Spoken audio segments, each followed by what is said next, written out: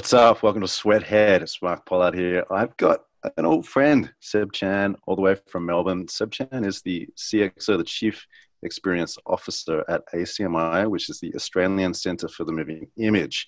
We're going to be talking about museums today and designing for the digital space and how you do that and what a museum is. But a quick bit of background, because Seb's one of these guys who's been contributing and doing a ton of stuff around subcultures probably since his early teens, if not sooner. Everything from running I'll call it a DJ crew, a sound system called Sub-Bass Snarl, which used to play a lot of the underground and less underground raves and in the music world in Australia in the 1990s, as well as running Cyclic Defrost, a zine, tons of events, contributing to the Sound Summit, which was a music conference for independent record labels that lasted a few years up in Newcastle. And he also had we did radio shows back to back I did mine. It's called the Mothership Connection, and I inherited it from a young man called Miguel D'Souza. I did that for about 5 years, and Seb and his partner Luke were always there looking over my shoulder, just taking care of me because I was a wee lad, a young boy back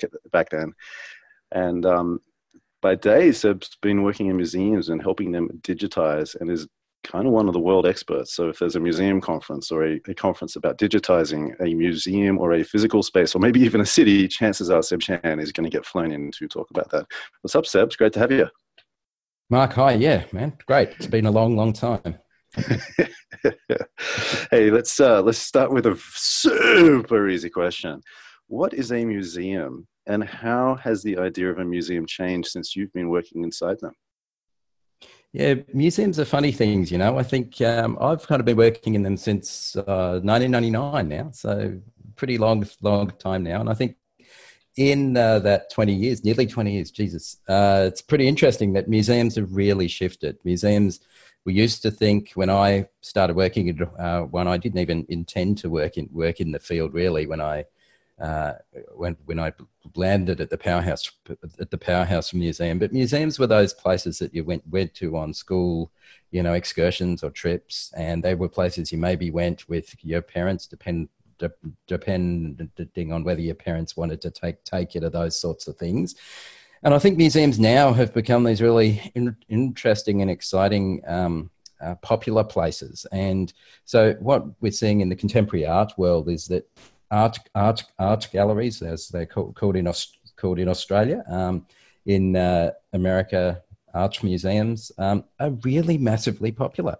The visitation is going kind of through the roof, and other types of museums are also benefiting from that too. And it's been fascinating to see museums transform from these spaces that were about old things to being places that are about places for talking about and being provoked about the issues that are going on in contemporary society, but using those older things as almost like props to begin conversations about issues around inequality, around our societies, around climate kind of change, all of these sorts of things. And I think it's been fascinating working in this space because the role of the stuff museums used to be around to preserve, in quotes, forever has really, really shifted. And that's been paralleled with this rise, of course, in the web, and then also digitization. And okay, that's really interesting. I want to get back into that, but just so people understand some of the work you've actually done, you had a long stint at the Powerhouse Museum. I lived within 20 minutes of that place for probably 20 years of my life, 20 minutes walk, by the way. And I remember going there as a kid, and, there were some screens where there was probably a stick figure and you could push the screen and maybe put a hat on the stick figure. And I thought, oh, that's incredible.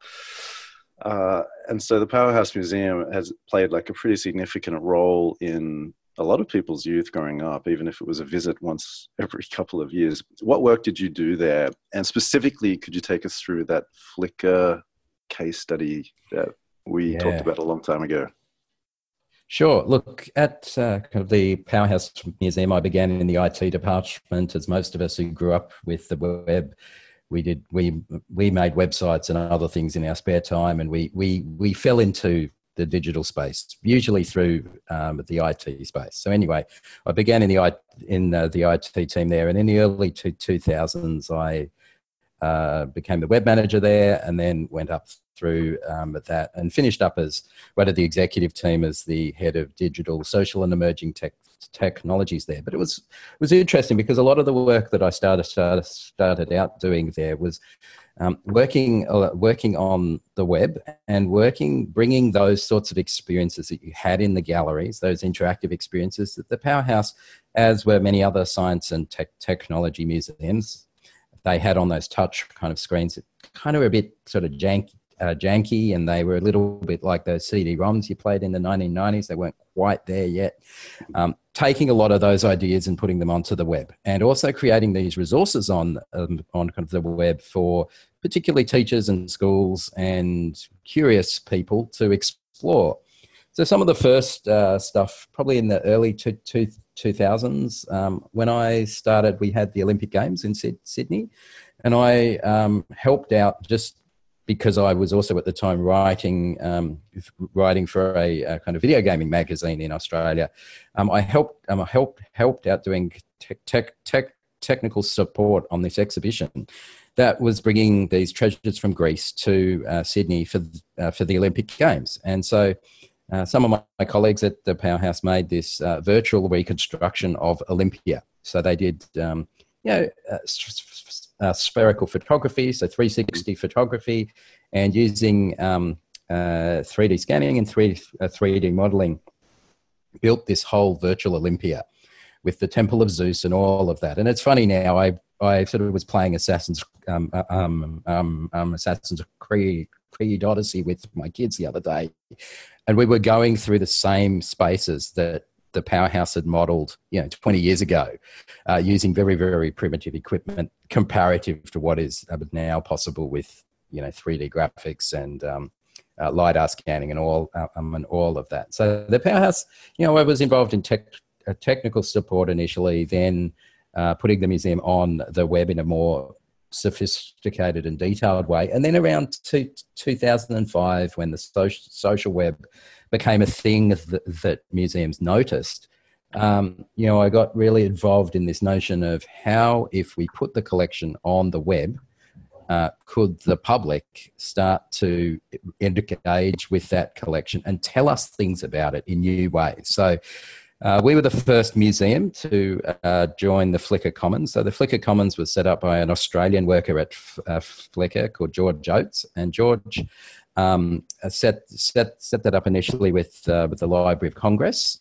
And then when she actually was out in Sydney visiting, speaking at Web Direction South, she came into the Powerhouse. We had a chat, and at the Powerhouse we said, well, we have this huge photo archive. It'd be great if we could also put that up into the Flickr Commons. And what was fascinating about that, what was fascinating about the Flickr Commons was it was this sense of a public domain collection. So putting all of those photos that you had and digitized that were all out of copyright, put them all up on the web for free for people to download and all of that. But because of Flickr, people could also comment on all of those photos. They could also help us geo kind of locate them, so placing them on a map.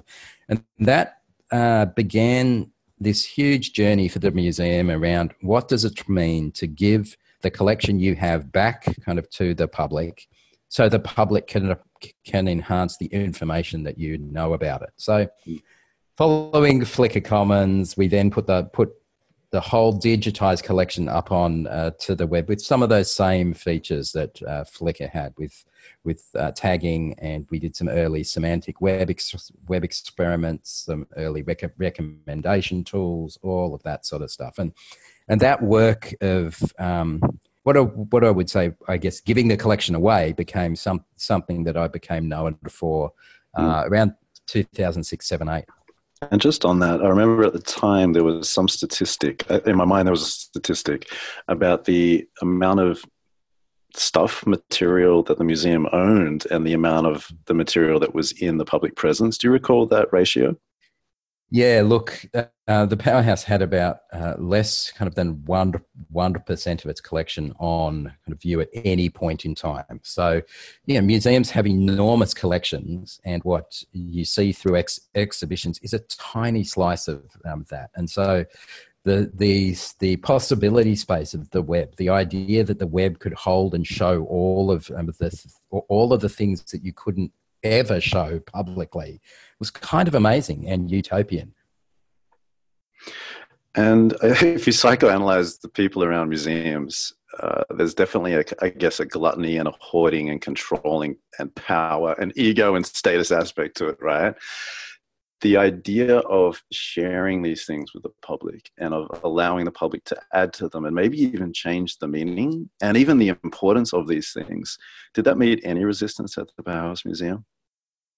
Yeah, look, it was interesting. I mean, I think the Powerhouse was a very democratic space, and I think it was one of the more democratic museums of that period, and was very generous with its sharing with the public. I think when I went subsequently to advise other museums, I found other museums a lot more resistant to the idea. I mean, museums are about curation, so choosing the things that are important to collect, and choosing the things that are important to collect and preserve on behalf of a public. But of course, as those skills of curation become highly valued and social status acquiring and all of that, you can see why people are a little concerned when you might suggest that the public might recommend that you collected other things. So that's that normal power thing. But at the Powerhouse, people were very generous. I think that the challenge that the Powerhouse faced at that time was that exhibitions are a very, very good way of limiting the range of topics that you're willing to talk to the public at a particular point in time about. So if you have a fashion exhibition on at the moment, of course your curators are very excited about talking about that fashion topic at that time, but perhaps not so much about space kind of travel. As soon as you put everything up on the web, you have everybody asking you all of the things all at once, and it becomes a really difficult challenge to answer all of the questions and engage in a dialogue with that public around all of those topics, particularly in museums where, museums in Australia are usually government funded, and so quite limited, and reducing public support of those through taxes. And also in North America, of course, the people who fund the majority of the not-for-profit museums, which is all except for the Smithsonian pretty much, those are usually a very, very small percentage of extremely wealthy people who probably don't visit the museum as much as everybody else does. So there's this sort of disconnect between the people who visit museums or people who use museums, the people who work in sort of museums, and the people who fund museums. So the business model, for want of a better word, is an interesting one where the user is not the funding model. It's not the business model. It's not a B2B, despite the public face of the museum very much being a B2C. So the user is not necessarily the main customer. We'll talk about America in a second. I've got a couple more questions about your time in Sydney. What did you guys learn from, you and the museum learn from the initial experiments with giving people access to these things and creating their own meaning and folksonomies with the collections?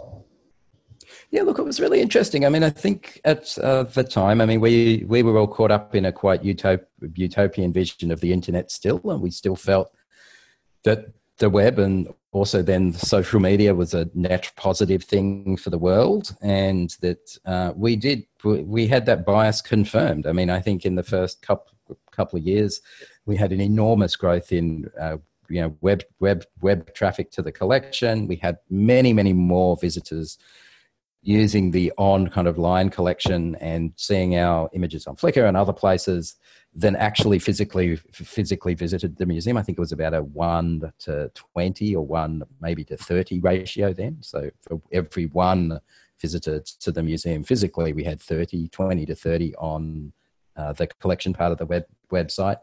I think we got enormous benefit from that.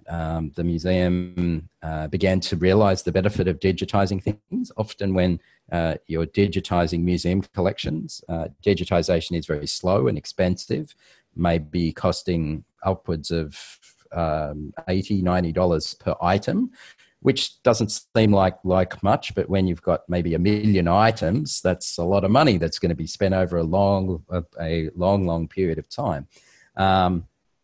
And I think it also started to change the relationship between the public and kind of the museum as well, and began to allow the public to see the museum as more than just a venue to visit on a school excursion on a rainy weekend, or as a tourist. It began to change the value proposition the museum had back to the community. The other thing that happened, of course, was it allowed the museum to begin to build confidence around its own experimentation. So the museum subsequently went on to make some pretty interesting experiments with the semantic web and data mining, and also around mobile. So once we had all those photos in Flickr, and all of those photos in Flickr then got geolocated, we could then take advantage of things like AR. Very early AR in 2009, putting all those images onto maps meant that you could be out on your phone. Very early, the iPhone 3, I think it was then, and go out and see those photos on kind of your phone in their original locations around Sydney, which began this sort of sense of the museum content becoming available where it came from rather than within the building itself. That opens up a whole lot of possibilities for museums, and we've seen other museums around the world then take up that in the following years too, which was really exciting, but it was great to be seeing all this stuff going on in Sydney. And I think also that the work at the Powerhouse did really affect the way other people around the world were thinking about what was possible. And a lot of people in the museum world, because, museums are charged with preserving things in quotes forever, they are naturally very conservative, and they're very reluctant to take risks that might damage that promise that things need to last forever. So they're a bit slow to move on a bunch of things that other places, other types of organisation are much more willing to take risks and move fast on. So the Powerhouse was used as a good example by other museums and libraries around the around the world of, well, they've kind of done it, so we should do it now too, which is great. And also, I remember around that time, I don't know if you had any connection to this. Obviously, you had a long history, long period even by then of being involved with the underground music world around the world, but let alone in Australia. But I remember there was some exhibitions that seemed to be trying to get different kinds of people into the museum. There was a hip hop one, and they were some of these special exhibitions had themes that I would not have expected any museum to have done. And I remember the Powerhouse Museum had a series of these things. Can you recall what some of those exhibitions were, if my memory is correct, and how they came to be? Yeah, look, I think during that period too, the exhibitions team and the curators really had some really great ideas, and we're really pushing into this sort of sense of what does it mean for that time delay between a museum collecting a thing and then putting it out on show to be reduced. So we did this really great exhibition about the 1980s and pop culture in the 80s, so music, fashion, design, and toys and things like that. And it was a really dense exhibition, and it was full of all the different subcultures. It was very interactive, but that exhibition, a lot of the things that you saw on show were in fact things that had been borrowed from the community that weren't actually from the museum's collection, but the museum's collection was used to supplement the things that were loaned. And I think that exhibition came sort of midway through the first phase of experimentation with social media in a large way at the Powerhouse. And I think that exhibition was sort of the perfect social media exhibit. That it was one that used at that time blogs and Facebook groups to help curate the things in the show and to connect out to those communities around Sydney to loan their objects from their own private collections. But it was also one that was very visually exciting. So when visitors came, that visitors also began to post their own photos of visits to the museum too. And remember that this is also at a time, and it's very hard to remember this now or even imagine this, that in the mid 2000s, there were still a lot of museums that had photography bans. So when you came into the museum, you were told you're not allowed to take any photos, you know, and that now feels ridiculous, because now when museums design exhibitions, they actually design particular parts of them to work well on social through creating scenes that work well on when mobile phone cameras are used. So it's been quite a shift in a decade later that everything's designed for the Instagrammable moment. Yeah, and also, and not just that in the way of publishing, and because you were also running a blog at the time, so you've kind of got these things, having grown up on the internet, where things like experimentation are part of that internet culture, sharing and being generous also part of that internet culture, and publishing things that you learn along the way. And that then led to you becoming a pretty significant voice in that world, and that led you to America. Tell us how that... It did, yeah. Tell us about the next gig. Yeah, so it's funny. I mean, you know, I'd always thought it was important to talk about the things you're doing and write about the failures as much as successes, and that's been something I've always talked to my teams about. And so my teams have always written blogs and stuff. So I ended up moving from Sydney to New York, and Bill Moggridge, the director then of the Cooper Hewitt, the Smithsonian's Design Museum in New York, hired me to help rebuild that museum on the Upper East Side. And that was a really fascinating gig. You know, Bill Moggridge from the IDEO firm initially, and, you know, he then moved on to be the director of the Smithsonian's Design Museum. So, you know, someone from major league design mind, basically a design guru running the National Design Museum of America. It's like an offer you can't really refuse. So I arrive in New York, and the museum's just closed, and it was closed to do a major, at that point, $55 million redevelopment. It became a $92 million redevelopment. And so I arrived in the end of 2011, or sort of the third quarter of 2011. And I was there for 4 years, and that saw a digitization of the entire collection there, a repositioning of the institution from being a historic house full of old design things to being a very interactive museum.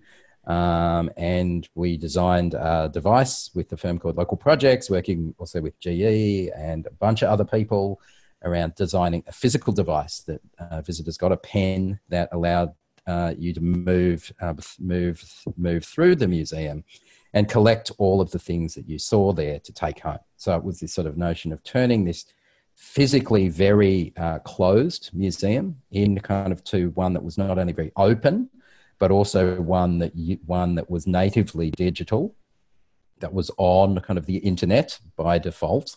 And we gave you a device that wasn't your phone, because we wanted you to look at things rather than your phone, and allowed that to almost work like a magic wand or a library card that allowed you to take everything away from the museum as well. And it was a pretty crazy journey, and it was super exciting. It was a great time to be in New York, and it was a really amazing set of circumstances that evolved through that. I had an amazing team. I had an amazing team and amazing colleagues. And I think we did a really major transformation of that institution that really isn't about the pen or the device that we made, but the idea of putting the institution properly on the web. not just a website, but actually a full-scale digital transformation that was really about a brand repositioning. It was about completely reframing the museum as a place for people, and through that, product design, sort of in kind of industrial design, interaction design, architecture, manufacturing in Taiwan, all this sort of stuff then came out of that. And there's plenty of writing about that, but that experience was a particularly interesting experience because it was one that was taking a museum that wanted to do a lot, but had a lot of architectural challenges and brand challenges to its ability to do what it wanted to do, and the injection and investment of money was phenomenal from Bloomberg Philanthropies and private kind of donors towards making that transformation a physical reality. So that was a massive thing, and 4 years of that was an incredible experience, but also a very exhausting experience. Okay, we'll get onto that in a second. I just think, sometimes I don't plot people's career paths explicitly, but I think yours is interesting because I guess over the course of 12 years or so, you went from an IT guy to a web manager to a head of digital and social to essentially being really a really key part of the quote unquote business of a museum. And it's interesting because I don't think that's going to be a rare career path in the future, but it was definitely something that a career path like that is something that people had the fortune of falling into back then. Do you think that people could fall into a career path like that starting now? I think it's different now. I think what was interesting about people our age is that we were like people who grew up with punk or grew up in the 60s. That there were these sort of particular moments where people who were working in adjacent fields pick up the zeitgeist of the time, and there's a sort of a fluidity there. And I've actually just been reading this fabulous book by Mark Robbie called Be Creative, which is looking at how people who grew up, particularly around the club and party scene in the late 80s and 90s, putting on events, developed a particular sense of working with others, this sort of what she calls a network sociality that came out of putting on parties and events and music things and designing spaces and making zines and doing all this kind of publishing, self-organizing, but working very, very much with networks that resemble really the way the web works. And so it was very easy for people who grew up with those very practical skills, organizing in that way, to transfer those skills to a global scale with the web. And I think that's just that sort of nice fortune of the times. People growing up now, people in careers now, those sorts of skills are the sort of skills that you now perhaps are expected to be taught, or people expect to be taught. But I think there was something different about learning those in an environment where you could experiment with the learning of those in a practical way, and that paralleled the rise of the web and all the opportunities there, and the ease of failure that when we were growing up and developing our own careers, both you and I, the sort of sense that things would fail were not catastrophic. They were things that you took in your stride and you went on and tried another thing. I think the stakes are higher now in those fields. But there are other fields that are emerging now that are very exciting too. That, I have people in my teams now that are picking up all of this exciting stuff with machine kind of learning, and also in physical design that I can sort of get out of the way of stopping rather than having to know it all. I think my role now is trying to protect people with good ideas to allow those ideas. Similarly, the way people protected me and some of the ideas I had that were a bit like, what the hell? And my role as an executive now is to let that happen and protect it enough so that failure is very low impact for the people experimenting and for the organization as well, obviously, you know. So totally. Yeah, and I think this as far as the stakes being higher, I mean, in countries where healthcare or good healthcare is connected to a job, and that to get a job that is quote unquote good, you need education that's going to give you thousands and thousands of dollars of debt. There's definitely certain things that I think in Australia we would have totally taken for granted. And until you work in America and you see the stress that a lot of people have because of these things, and they might be the only person in their family who got out of a small town and really challenging situation to get into a city like New York, and they don't want to go back. Totally. And totally. The stakes are way higher than people understand when they're operating in a place like Australia, even though from where I am right now, Australia seems pretty frenetic and frenzied and confused based on social. I mean, it's all perspective. I think that was the other amazing thing working in New York, was to get that experience of just the different sense of risk, the different sense of the stakes, the different sense of the opportunity, but also the different sense of inequality and in kind of justice too. You know, that's made me perhaps it's reawakened some of my more radical urges now returning to Melbourne and Australia. I think I'm now much more committed to the sort of change I think that we need to make as a society globally, you know. Yeah, Australia's funny. I don't know about you. Growing up, I did feel that we were only allowed to care about a few things. And if you look at a newspaper now, it's probably the same stories from 10, 20 years ago, everything from housing prices to the stock market to immigrants and sport. And it's not that I'm cringing about that. I really appreciate how I grew up and what I grew up with in a lot of ways. But you know, it wasn't until I was, I think, 15 or 16 in a small town in France. And I was there for a couple of weeks and got pulled into this protest because people were protesting this guy, Pasqua, who wanted to put street cameras on every street corner. And there were hundreds of people running up and down roads protesting this. And I was like, oh, we wouldn't really think or talk about this as teenagers in Australia. And then you spend a bit of time overseas and you're like, oh, okay, there's a bit more sense of history in some places about when you don't turn to activism, when you don't stand up, the outcome is really not good. Yeah. I mean, I think Australia's still pretty naive about many things. And I think there's there's something nice in that, but it's also kind of not appropriate anymore. You know, we've got to do stuff. So, but you know, I'm also very thankful that I was able to, and privileged to have the ability to travel and move when I needed to move, and take my family out of America when I needed to as well. So I know a lot of people.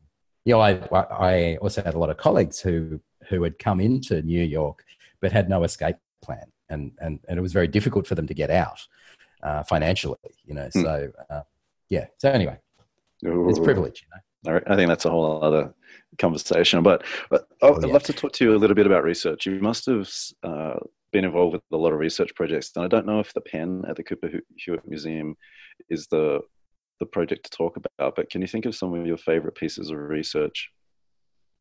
Yeah, so look, we do, I mean, my teams and I've done, we do a lot of research, but we do a lot of different types of research. So because museums are also aligned with academia, we do formalized research with universities, and that is sort of long sort of scale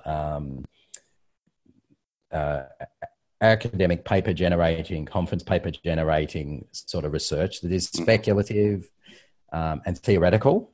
And then we also do a lot of practical research. So we do a lot of user testing.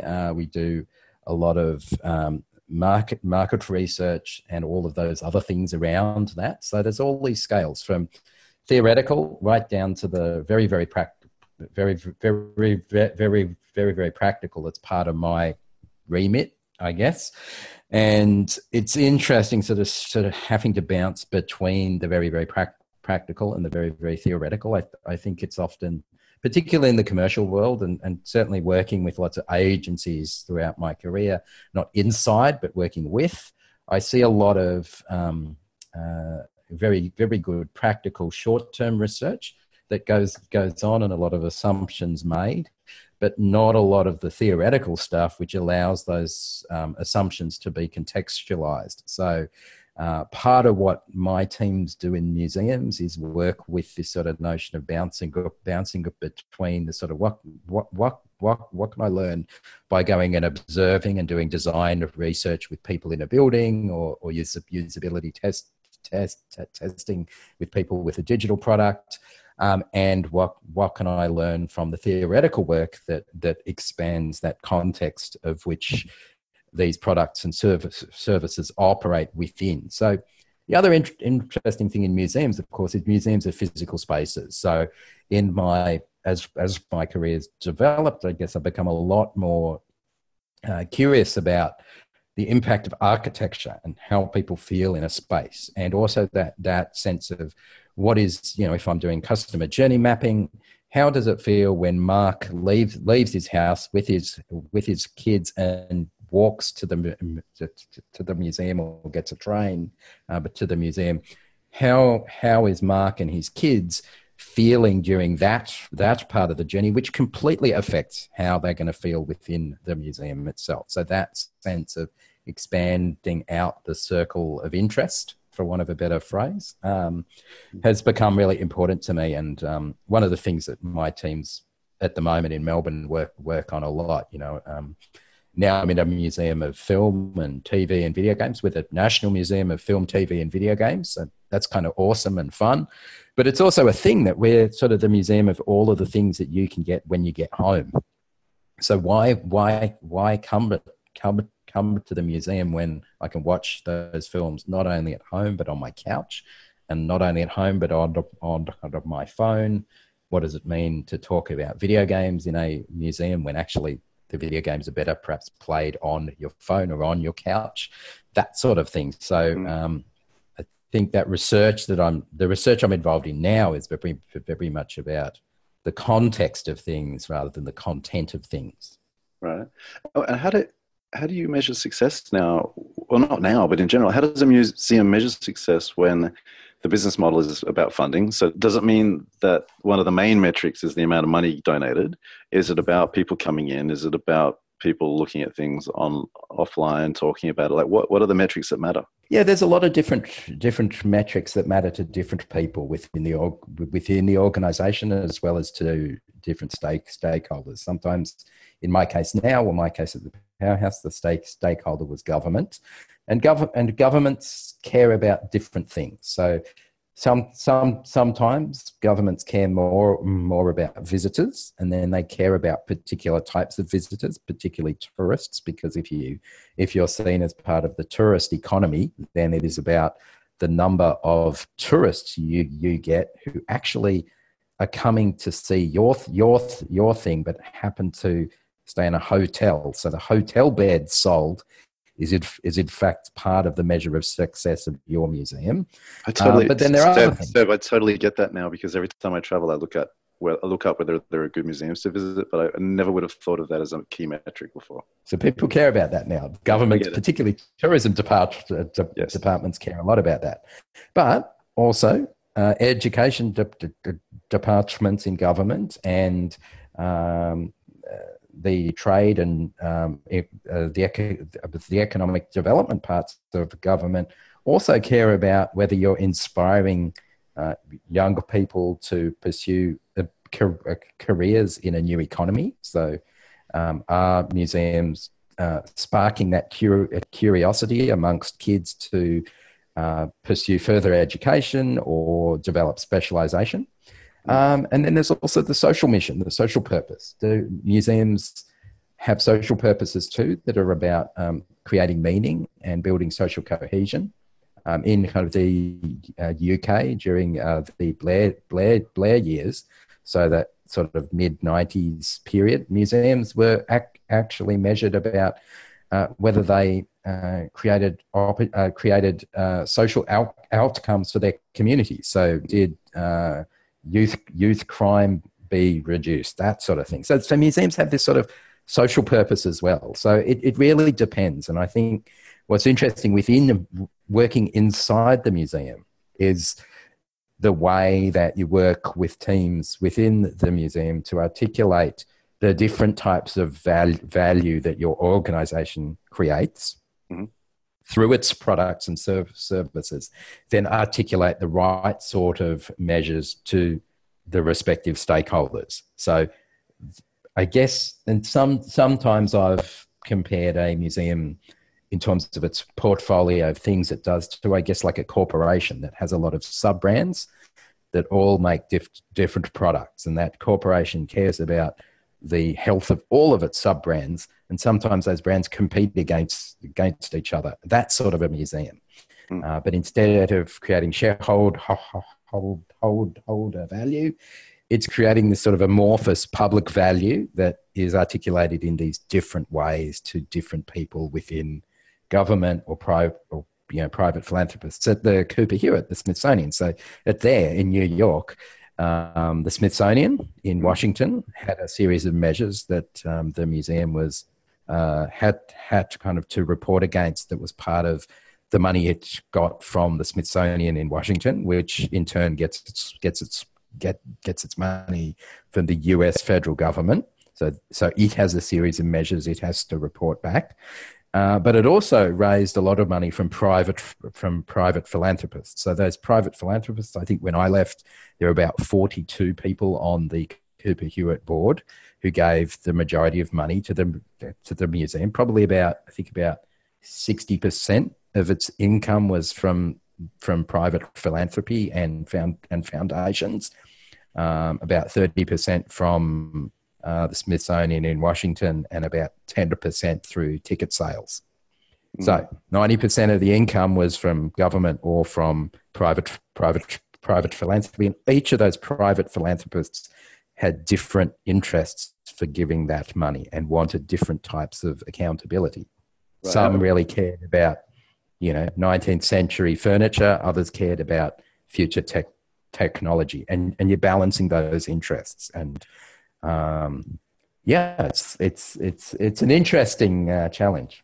What about with the government funding in the past few years, with, I guess, populism being such a thing right now? Are there many museums that are under populist pressure from governments, whatever that means? Of course, all around the world. I mean, funding for arts and culture has been reducing. I'm very fortunate in Melbourne to live in a state which has a very progressive government that's just actually been re-elected, which has really started to use arts and culture as one of the differentiators of this city and state, which means that in fact the Victorian government has been supporting the arts directly and artists directly, as well as museums and libraries in really amazing ways. We've just received $40 million to do $36 million to do a $40 million redevelopment of our physical site, which is great. But around the world, it's really tough, and I think this is where you're starting to see museums need to reach back into their own communities and to build a different sort of social contract with those communities, and find new ways of generating revenue and new ways of creating value when you are renegotiating what your purpose is with the communities that support you. It's not only how are those communities going to financially support you in new ways, but also what sort of new types of value are you going to create for them. So you're starting to see museums doing a whole bunch of different types of exhibit, as well as different types of social programs as well.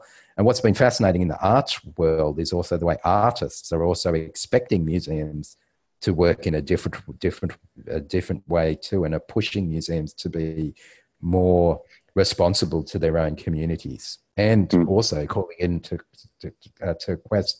question, particularly in America, the makeup of their boards. So you might have noticed the sort of Whitney Museum at kind of the moment has a huge protest going on in kind of SIDET, because it turns out one of the people on their board who funds a lot of the things that they do is also the owner of the company that manufactures the tear gas that was used at the Mexico border recently. And people who go to the museum are shocked and horrified by that. Many of the staff are too.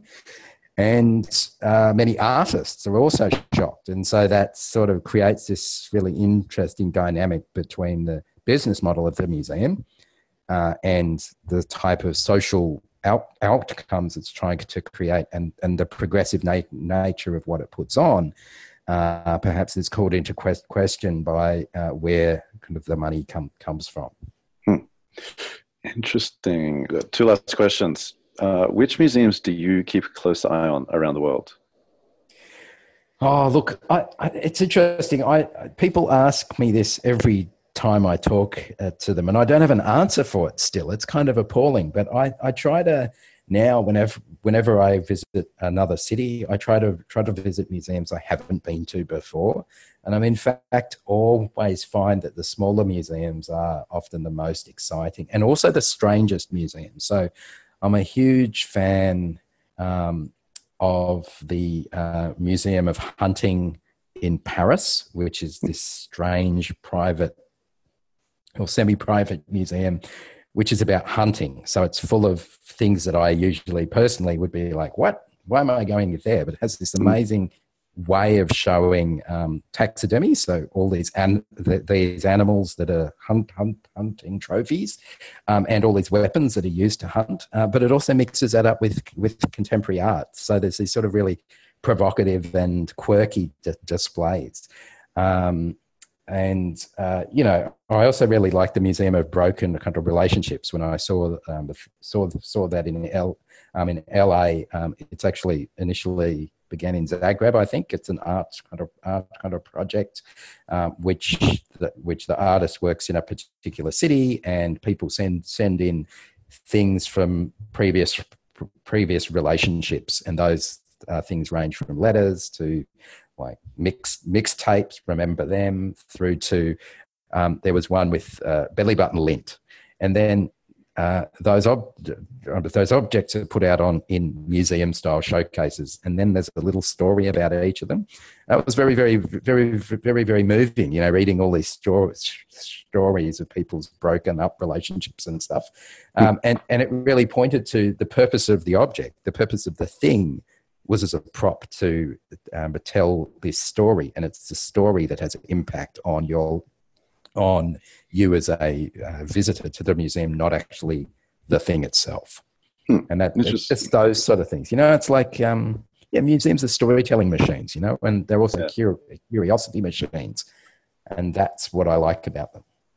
It's funny, when I travel, I usually go to a museum or an art gallery, and I go there to have some kind of moment. And I had two moments this year. One was at the Pop Museum in Seattle, where they had David Bowie, Jimi Hendrix, Nirvana, Star Trek. That's a really big, beautiful, colorful, kind of expensive looking museum. But I remember going there just going, oh my God, these are my people, reading about their stories and what they did for their craft. And then the other one was in a complete opposite type of environment at the Dublin Writers' Centre about a month ago. And there's not much there. There's two rooms, and they probably haven't changed in a very, very long time. And I did this audio tour for 40 minutes, and I had another moment. And they're beautiful, beautiful experiences when they happen.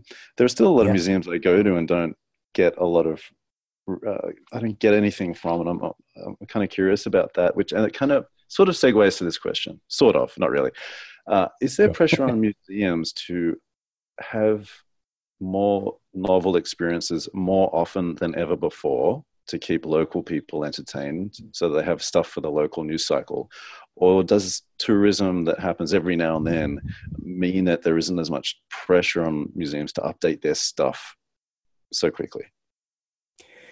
It depends on the museum, and it depends a lot on how the museum has defined itself. I think what you are seeing, though, is a trend towards museums having more exhibitions more often. So that sort of sense of having something that is newsworthy more frequently, and also a thing that different things for the people who live locally to come back more regularly. A lot of times when I speak with museum directors, and when I think about my museums as well, the museums that I've worked in, there's been a really big focus on revisitation, that sort of sense that it's much easier and, if we're blunt, cheaper to attract someone to come back again than it is to acquire a new customer, a new visitor. So that sense that in order to get people to come back, you've got to change over things more often is an interesting idea. And it's one, actually, if I go right back to my career at the start at the Powerhouse, it was really fascinating. It was some of the most loved things at the Powerhouse. And you can see this perhaps in some of the controversy around moving the Powerhouse to Parramatta that's emerged in the media over the last couple of years.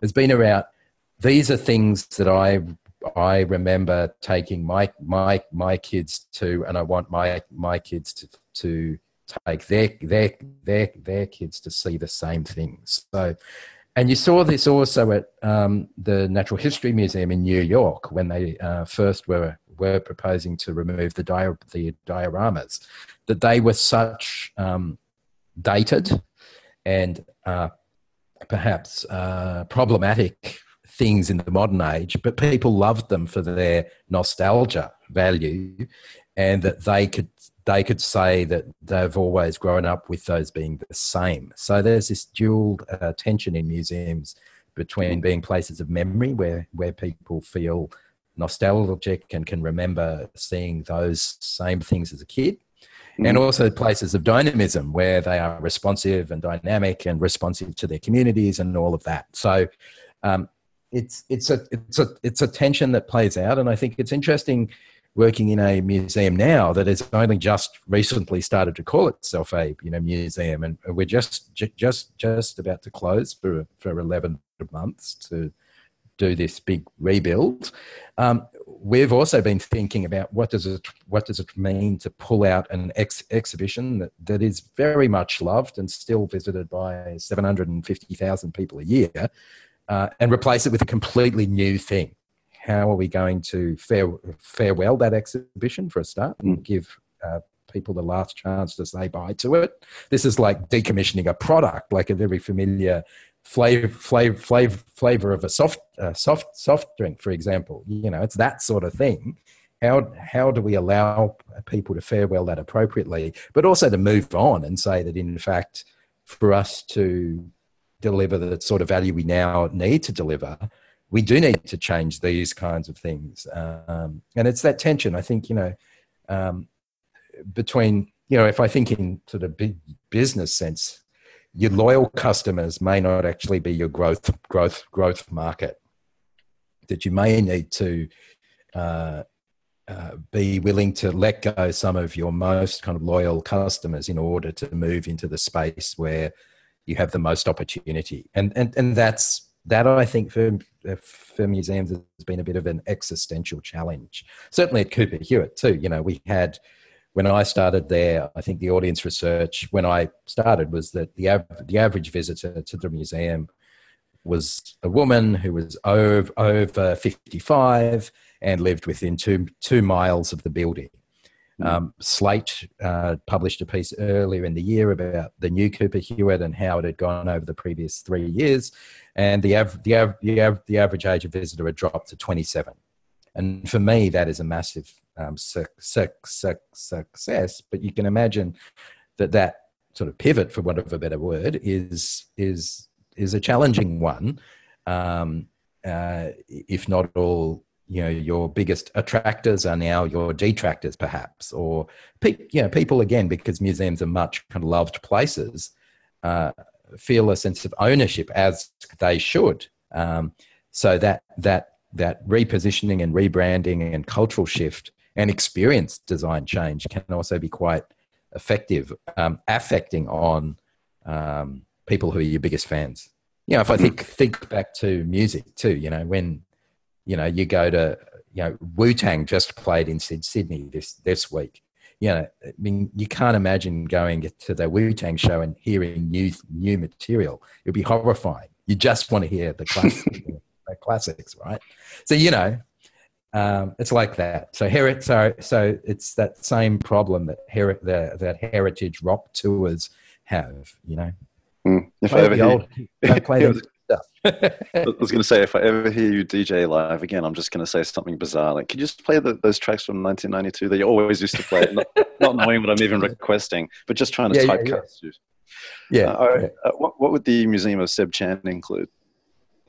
Look, I'm super excited where I am now. I'm really excited to be in a museum of the things I love, like film and video games. It's kind of like the dream thing for me in a way, a perverse way. But look, I'm interested in, and we also do lots of exciting contemporary art. So we're also doing a lot of commissions, which is really one of the other things I love being in Melbourne about, is this sort of fluidity between what the museum has and does and what we can commission from artists to make as new works. That sort of impact that we can have in allowing new work to be made. And our director, Katrina Sedgwick, has been really great in reigniting that commissioning urge for the museum. So the museum is involved in creating new things. And we also run an accelerator and co-working space within the staff offices. So we have 60 desks, people who are making their own products and services in the commercial world, working amongst the staff, which is incredible. And that sort of dynamism has really changed the way I think about the sort of the borders of a museum is and what it can actually be. And it's been interesting being in a place that isn't so much about presenting things from the past. Part of my role now is the collections team reporting to me. And when we think about what the ACMI collections are, those collections are really raw materials for others to make new things with, and to think of the collection in that sense rather than as rather than as in a pure preservation sense is super exciting and stimulating for me. But you know, I think for me, I'm interested in museums being places that continuously change. I'm not interested in museums as static things. I'm not interested in museums as a historic house that preserves the past almost in carbonite, like Han Solo. It's not like that. It should be responsive to the communities it serves, and it should also talk about the most topical issues and draw those topical issues back to things in the past. There's almost nothing that we're experiencing in the world now that hasn't been experienced in other points in human history. And I think it's important that we remember that. Not many of the problems we face now are completely new. The technologies are new, the context is new, but these are old human problems coming back again. And yet there is Seb Chan looking at ways to remix them. I think that's going to be the title of your autobiography, if you ever do one, My Life as a Remix, which is not necessarily an amazing title, but it gets the theme across. So thank you so much. Right? yeah, whatever. Just make it obvious. Start with obvious or start with really strange. It's fine. I mean, most book titles are pretty straightforward. Seb, thank you so much for joining me. It's been amazing. I appreciate all those 5 years, every Tuesday I'd come into that studio at the top of UTS in Sydney and Chinatown at 2SER, and I would see you and Luke there most times I was there, and you were kind of this feature in my life that while we were in sort of different subgenres, I think there was enough respect, and I always appreciated your spirits and your souls, and the work you've been doing is obviously incredible. I really appreciate you sharing your brain with us today, my man. Where can people find you on the internet? Find me on Twitter at kind of Seb Chan, also on Medium there too. I float around. I'm not hard to find.